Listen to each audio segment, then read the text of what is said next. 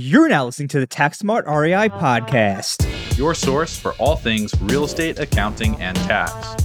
Here we reveal our secrets that can save you thousands in taxes, streamline your accounting process, and help grow your business. Stay tuned to hear insightful interviews with industry experts, successful real estate investors, and current clients on what strategies they use to grow their business and how they steer clear of Uncle Sam.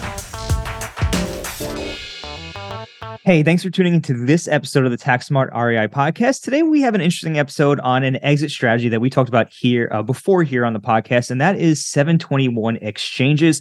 And this episode is going to be basically like a two-parter. First, we have Kaylin Deaver, who is tax manager and head of our PE division here at our firm. So she's a partnership expert. And then we have Keith Nelson, who is managing partner of Dual City Investments. And Dual City Investments actually accepts 721 exchanges. So in other words, we're going to dive more into the details, but long story short, a 721 exchange allows you to basically contribute your property to a partnership in exchange for a partnership interest without having to incur a tax event. It's kind of similar to a 1031 exchange in that deferral aspect of it. So we're going to dive into all of that. So Kaylin, thank you so much for joining us on the show today. Would you be able to give the audience a little bit of information on your background for those who might be new or haven't heard one of your prior episodes? Absolutely. Thanks for having me back today, Tom. A little different. We're talking about a different topic in partnership taxation today rather than just operating agreements, which is what we've mostly covered in the past. So as Tom mentioned, I am a CPA. I've been with the firm here for about 3 years now. My background is in private equity, and so that transitioned really well over to the real estate CPA, Hall CPA, and I lead our private equity large syndication team here at Hall. Awesome. So today's topic is obviously the 721 exchange. And I know you know a lot about the 721 exchange dynamics or how the Section 721 works. So would you be able to kind of break down what is Section 721? Yeah, absolutely. And so I did go ahead and pull up the Internal Revenue Code just so I can quote it word for word here for a second, and then we'll break it down to make it a little more easy to comprehend. So Section 721 says, no gain or loss shall be recognized to a partnership or to any of its partners in the case of a contribution of property to the partnership in exchange for an interest in the partnership. So what that really means here is when we talk about 1031s, we're talking about exchanging real property for real property. And so a lot of times what we'll see with fund managers or with investors that want to get into a fund is they may own several properties personally or individually, but they can't 1031 that into a partnership interest. So say if I own 10 properties personally, and Tom, you had a large partnership fund and I wanted to join your fund, I can't just 1031 my properties into your partnership fund because it's just not real property for real property. It's real property for a partnership interest. So the Section 21 here gives us the flexibility where if my properties matched what you were looking for in your properties in your fund, I can contribute my properties directly to your partnership fund, and your partnership fund would then own those properties at that point. Awesome. And say you contribute your properties to my fund, right? What happens to you? What happens on your end? So now the fund owns the properties. What do you get in exchange for? You're not just giving me your properties for free, right?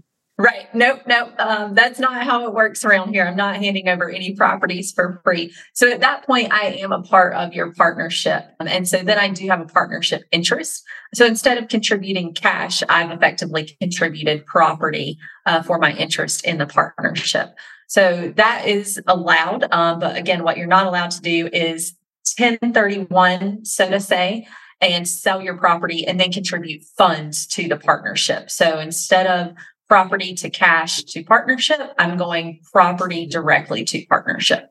And when you contribute the property to the partnership, you're not recognizing a capital gain at that juncture in time. I'm not, exactly. And so when I contribute this property to the partnership's going to take on the basis that I had in the property at that given time. So say maybe I've held this property for 10 years, right? And it's appreciated and I've taken appreciation on the property. When I contribute it, that's the value that you're going to take on or the basis that you're going to take on as your partnership fund as well. So you're going to start appreciation right from that basis that it left off with when I had it. Gotcha. So as the contributor to the property, when would you recognize, at what juncture in time would you recognize a capital gain? Yeah, so there's some nuances when you contribute property to a partnership. What we then the two is called 4C. That's built-in gain. So if I contributed this for partnership, and it's appreciated, then that first part of the gain, when you eventually sell the property, that first portion of the gain that I had already generated, so to say, from the appreciation when I was holding it, is first going to be allocated to me. And then the gain will go according to your operating agreement or your partnership interest. Got it. So I get to defer the capital gain now, later on at some point when the property is sold, or if I were to eventually perhaps sell my partnership interest, if I heard you correctly, then at that point I might run into some capital gain issues.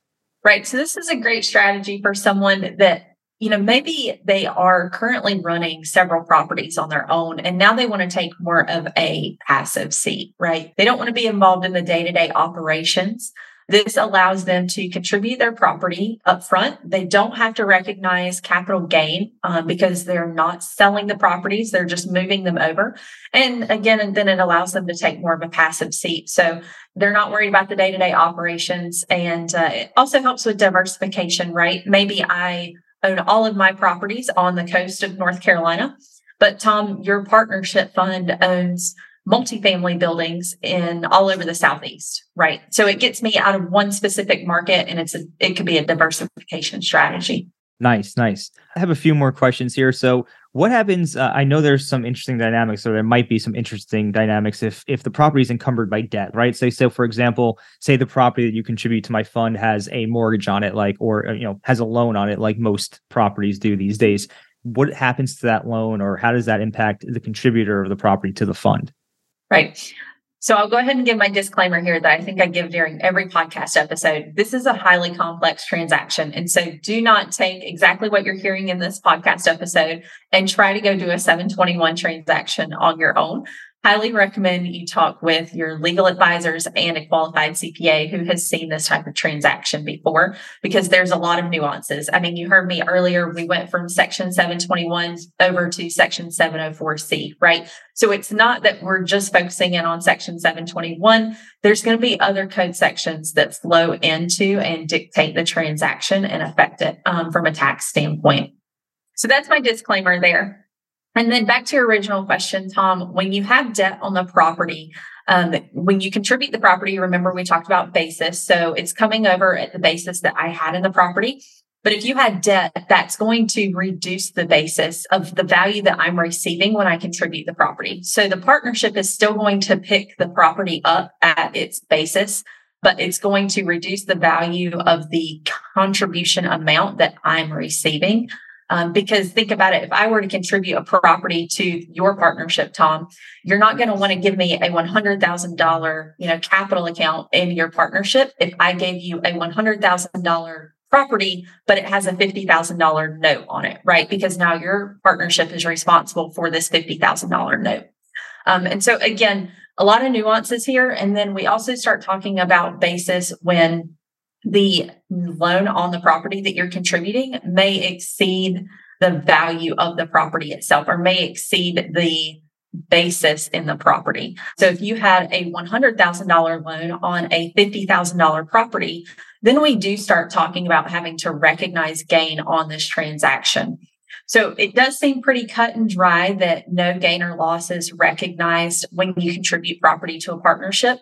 But that's not always the case. I did not read you Section 721B or C, right? So there are some nuances there that you're just going to want to make sure that you're clear on and work with your legal team and your CPA team before you start moving properties into a partnership. Gotcha. Thank you for breaking all this down. So kind of just to summarize here, because I know we're going to be moving into the other segment of the podcast shortly with Keith, who actually runs one of these types of funds that you can actually contribute your property to. Kind of summarize here, the Section 721 allows an investor, or a property owner rather, to contribute their property to a fund in exchange for a partnership interest. And if structured properly, if all the rules are followed, you follow the proper guidance, it can be a tax deferred transaction in the sense that you contribute your property, you're not recognizing capital gain today, but there are some nuances you have to be aware of. If you have debt on the property, there might be some things you have to watch out for. But at the end of the day, it's an exit strategy, it's a deferral strategy, it's a diversification strategy, and it's in many ways an alternative to, say, a 1031 exchange or a Delaware statutory trust, DST. That's another exit option. One last thing I just do want to say before we dive into that issue, I think Caitlin brought up a very interesting point before. She said, if your fund is accepting the property that she has, right? Not all funds that accept 721 exchanges, like will take your property, are going to accept the property you have, right? You might have a single family home, or you might have a small multifamily building. Sometimes what people have to actually go and do is they'll 1031 exchange into the type of property that the fund will accept, right? So they might accept commercial property, or they might accept Class A multifamily, for example. So you might have this small multifamily building or this strip mall or something along those lines. You 1031 exchange it into the property that the fund will accept. You hold that for a period of time, usually somewhere between 18 to 24 months, depending on the situation. If you really want to be safe, the longer you hold it, the better. But then you contribute that new property to the fund and do the 721 exchange. Yeah. And Tom, you bring up a really great point. We've seen this in real time with one of our funds. The fund is a single family home fund. They acquire properties all across the United States. They have around 11,000 homes, and every single one of those homes is a single family home. So they had an investor come to them, and he owned 2 commercial properties. And the fund, that's not our business model. We don't really want those commercial properties in our fund. However, they helped him identify single family homes. And so he sold his 2 commercial properties, 1031 into some single family homes, went through the whole waiting period, and then was able to eventually contribute them to the partnership fund in exchange for those partnership interests. So that's a real life example of when a property may not match exactly what the fund is looking for, and when you may need to take advantage and do a 1031 before you consider a 721. And last thing I just wanted to leave you all with is to consider the cost benefit analysis here, right? As we talk about a 1031 and 721s, we're talking about qualified intermediaries, additional legal advice, additional tax preparation fees, just due to the additional reporting that's required. And so when we think of this, we're probably not thinking of doing this with a $50,000 property or maybe even a $500,000 property, right? That's up to you and the fund manager that you're working with to determine. And so just do a cost benefit analysis so that you're aware of it and you're not shocked by any fees on the back end when considering versus just paying capital gains tax outright. Gotcha. Okay, awesome. Thank you so much for joining us today, Caitlin, and breaking down Section 721 and sharing your knowledge with us. We're going to go ahead and dive into the second segment of the episode again with Keith Nelson, and we'll be there in just one moment. Thanks, Tom. Hey, Keith, thanks for taking the time to come on the show today. Would you be able to give our listeners a little information on your background and like how you got involved with Dual City Investments? We'd probably need more than the allotted time to go through my whole background. But the Dual City background, we started in 2014. Me and my partner, we met in a law enforcement group in New York City. I moved to Greenville, South Carolina, and that's kind of the name where the name came from, the Dual City, New York, Greenville. So he would raise capital, I'd find the assets, and we'd started syndicating deals. Since then, I think we've ran through about 25 syndications, and this is our 3rd private equity fund. Nice. And this one's the DC Advantage Fund, and I think the unique aspect of it is you guys accept 721 exchange. Is like basically people contribute the properties. Would you be able to like kind of dive into that a little bit? Yeah, we actually have a couple offers that we, try to make us stand out from the sea of other people. But 721 is definitely the primary differentiator.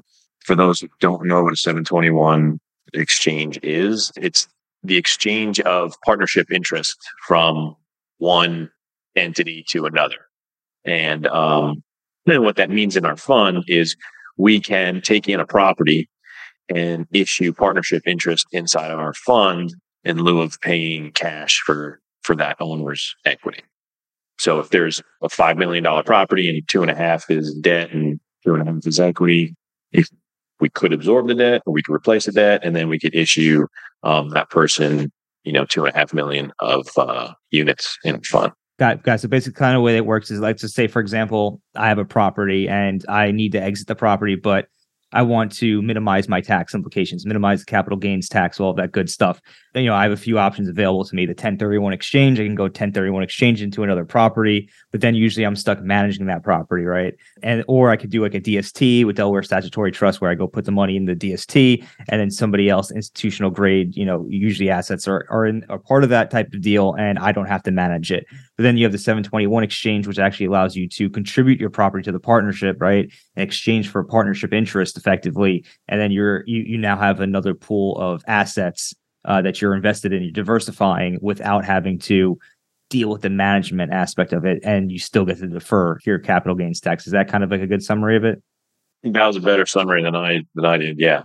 So I forgot the most important part, which was deferring the capital gains, in that transaction. So that's why we had it. We have a sister brokerage company. We see a lot of owners that they want to activate their equity and move on, but they don't like 1031. So this is just another option. Yeah, like you said, other than DST, 1031, op zones, this is just another tax deferred strategy that we could offer owners.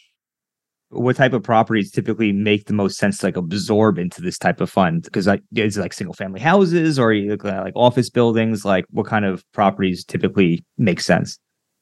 So we are a blind pool fund, and we are asset agnostic. We look at each asset, as a standalone opportunity, and if it fits our fund criteria, then we'll do some research in the market, and if that checks off, we'll take that property in. We actually have done some single family homes, more so to pad our liquidity access. So if there's a redemption in our fund, this fund is also an evergreen fund, and there's no lockup period. So if an investor wants their capital out, they put in a redemption request, and we return them capital. And the way we do that is we have lines of credit on a couple larger properties, like industrial assets and some of our other commercial stuff.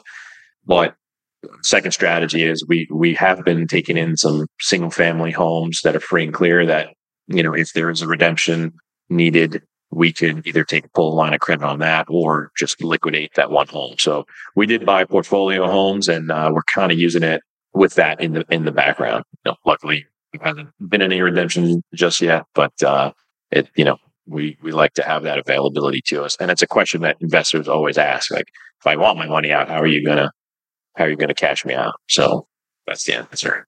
Got it. Right. So say that I trade in my single family house, I'm in the fund, right? And now, great, I deferred my capital gains tax, so I could, not have to worry about that, continue, stay invested in real estate. And then if I wanted to get out of the fund, like if I want to get out, the exit of it, right, from a practical standpoint, you'd have to have a redemption. And at that point, that's typically when the capital gains tax would be due, like when there's either like a redemption or there's like a return of capital. That's usually when that capital gains event starts to get triggered. Correct. Yes. Yeah. This is tax deferred, not tax forgiven. So it works the same way as a 1031. If you exit 1031 and go to cash, your basis is going to be calculated. You're going to pay the gains on what you cashed out. Same thing with 721. It also works the same way with the stepped up basis currently. So, if you 1031 several times, you left it to your heirs, you pass away, your heirs inherit that asset of stepped up basis. Same thing happens with the units in our fund. So if they come in and, they come in at $1 per unit currently, and, they leave it to their heirs at $6 per unit, they get it at that stepped up basis. Nice. So it's just another nice little tax perk of being able to use a strategy like the 721 exchange. Yeah. And I'm a little biased, but, a huge benefit, the way our fund is set up is you could tax plan with this, right? More so than a 1031. 1031 is usually all or nothing. You sell that asset, that's it. You got to pay the taxes, next that year. But with our strategy, we've advised some owners, come in and you can pull your money out incrementally, so you could tax plan for the future. If you take a loss somewhere else, you might want to pull some capital out that year and strategize tax planning. So it could be a really useful tool, and we've seen it work well in a couple scenarios for some owners. Our biggest hurdle is just educating people because they've never heard of it. Their accountants never heard of it. Their wealth advisors never heard of it. So we're kind of fighting an uphill battle of like, this is a real thing. And here's look, and, you could talk to our lawyer who put this together. But at the same time, we have to tread that line of almost sounding like we're offering, 1031 deferred strategies along with liquidity, along with cash flow, along with, a stepped up basis. So sometimes it sounds too good to be true to some investors and owners. What I've always found really interesting about the strategy is the 721 is right in the partnership rules. It's like not even that. I mean, there's some nuances to it, of course, when you're using a particular strategy like this. But I mean, for the most part, it's like pretty black and white within the tax code. So it's just, I'm surprised with the popularity of the 1031 exchange that something like this hasn't been a more popular option for people to exit their properties. Because like you said, I mean, I think one of the bigger benefits too of this is that the fact is with the 1031 exchange, like you said, you sell the property, you're recognizing that capital gain this year, unless you do like another 1031, right? Here, you could pull it out incrementally and recognize the capital gains over a much longer period of time because you're not necessarily liquidating your entire position at one point in time, if that makes sense, or in one tax year. Yeah, and that's more mechanics of our fund than it is the rules of the 721, as you know. So we set up our fund to be able to do that. I'm sure there's other funds out there that accept 721s, and it is an all or nothing scenario. But the mechanics of ours, with the evergreen component, the no lockup period, and all that, I think the combination of that and the 721 make it an attractive option for investors and property. So let's take a step back for a second and let's talk through like an actual example. Let's say that I own a 3-unit property and it's 3x in value. Maybe I'm sitting on a $200,000 gain. Do I just contribute that property to the fund, or am I selling it, getting a replacement property, and then contributing it to the fund? Talk to me about that. Typically, your first option is what we look for. So, you want to exit your property, you want to activate some equity, or you want to get off management, whatever. You come to us, we say, okay, we either like this for a long-term hold, or we know we can roll out of it and we can 1031 into something, along with some other capital, buy something larger or more long-term than the 3 units. So we take that asset in. Did you say your total gains was 200,000? Yeah. Okay. So you get 200,000 worth of units. And currently, there's a cash flow attached to those units because the fund is cash flow positive. And we take that asset in. From there, we could decide, okay, we want to hold this. There's maybe a value add component to it, whatever. We could hold it in the fund. Or if we sell it, we have to 1031. If we sell it for cash, you would get hit with the tax liability. However, in our docs, we do cover that. Is if we mess up on something, then we'd have to come back and cover the taxes for you. But essentially, you're in that for your gain. Your whole equity.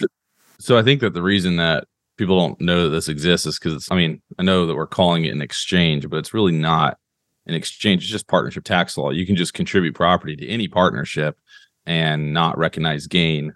For the most part, under Section 721. So when I contribute the property, so I get $200,000 of units. What happens to my basis in the property that I originally had? Like if I've got my adjusted basis, and what happens to my debt basis? Like are you alleviating me of debt, and how does that work? So if there's debt, we can absorb that. As long as we 1031 it and we follow those rules, then there's no liability. If we break that, then you're going to have, there's liabilities on the debt equity if it's not replaced. Got it. So, the ideal candidate for your fund is twofold. It's somebody that doesn't want to manage their properties anymore. They want diversification. So it's somebody that's going to stick around for a while, right? Like this isn't like some thing where I'm going to contribute and then immediately pocket $200K or something. I'm contributing and I'm a fund member for a long time. Yeah. Yeah. And then the other aspect of this, or kind of an ideal candidate for this, is, at least on the fund side, is you guys have to make sure you actually want that property and want to 1031 that property. Yeah. So we either have to want it for a long-term hold or know that we can exit it, when it's time to exit. But look, we have actually more cash investors in the fund than we do 721 investors. So when you exit, but that 200 grand, what I was saying, you don't want to contribute to property and then withdraw your capital out right away, there's no point, right? You might as well just sell it traditionally. But what you could do is tax plan that $200K. So year one, take out 50, year two, take out another 50, so on and so forth. Okay. How do you underwrite the deals? Like, how do you know if this contribution of property is something the fund actually wants? We have an investor acquisition meeting every week. The managers discuss these assets. We also have a sister commercial brokerage company and a capital markets team and a development services team. So we have a lot of eyes looking at our acquisition targets. So, the brokers might give us an opinion of value on it. We may run it through a lender, see what their valuation is on it. And then we'll have a meeting and take a vote whether it fits our criteria or there's a plan B for it. Are there certain types of assets you're looking for? Yeah, right now we're looking at core plus assets. We want to get a nice, strong cash flow foundation of the fund before we start taking on some more riskier assets. Last year was our first year in operation, and quarter 3 and quarter 4, the interest rates started going all wonky, and we kind of put our capital raising on hold. Our acquisition targets dried up. Our deal flow kind of dried up. So we do believe quarter 2 this year is going to bring more opportunity, and we're just gearing up for that run now. Huh. Very interesting. Yeah. But yeah, sorry to answer your question, Brandon. Yeah, we'll look at anything really if it makes sense for the fund, if there's a plan for it. All right, cool. So anything else that would be major to hit on, maybe like the 721 exchange aspect of it that we haven't already touched on? Yeah, I do think in the next couple of years, you're going to see a lot more companies, a lot more, funds, syndications, advisors starting to implement this strategy. And, hopefully more people are educated on it. But I do think it checks a lot of boxes for a lot of different folks. All right. If anybody wanted to learn more about this or get involved, how would they be able to do that? The website, dualcityinvestments.com. You can request a deck. We could, that goes pretty in depth of our fund and how it operates, our targets, and the returns and all that stuff. All right. So if we'll go ahead and put that in the show notes. If anybody wants to check that out, you can go ahead and do that. Keith, I want to thank you so much for taking the time to come on the show today and sharing the strategy with everybody. Yeah, thanks. Thanks, Tom. Thanks, Brandon. Thanks for listening to today's show. If you enjoyed the show, please find us on iTunes and leave us a review. You can also email us at contact@therealestatecpa.com with any feedback or topic suggestions. We are always taking on new clients, and with the new tax laws in play, you really don't want to navigate this alone. Let us help you save money on taxes and with your accounting and CFO needs.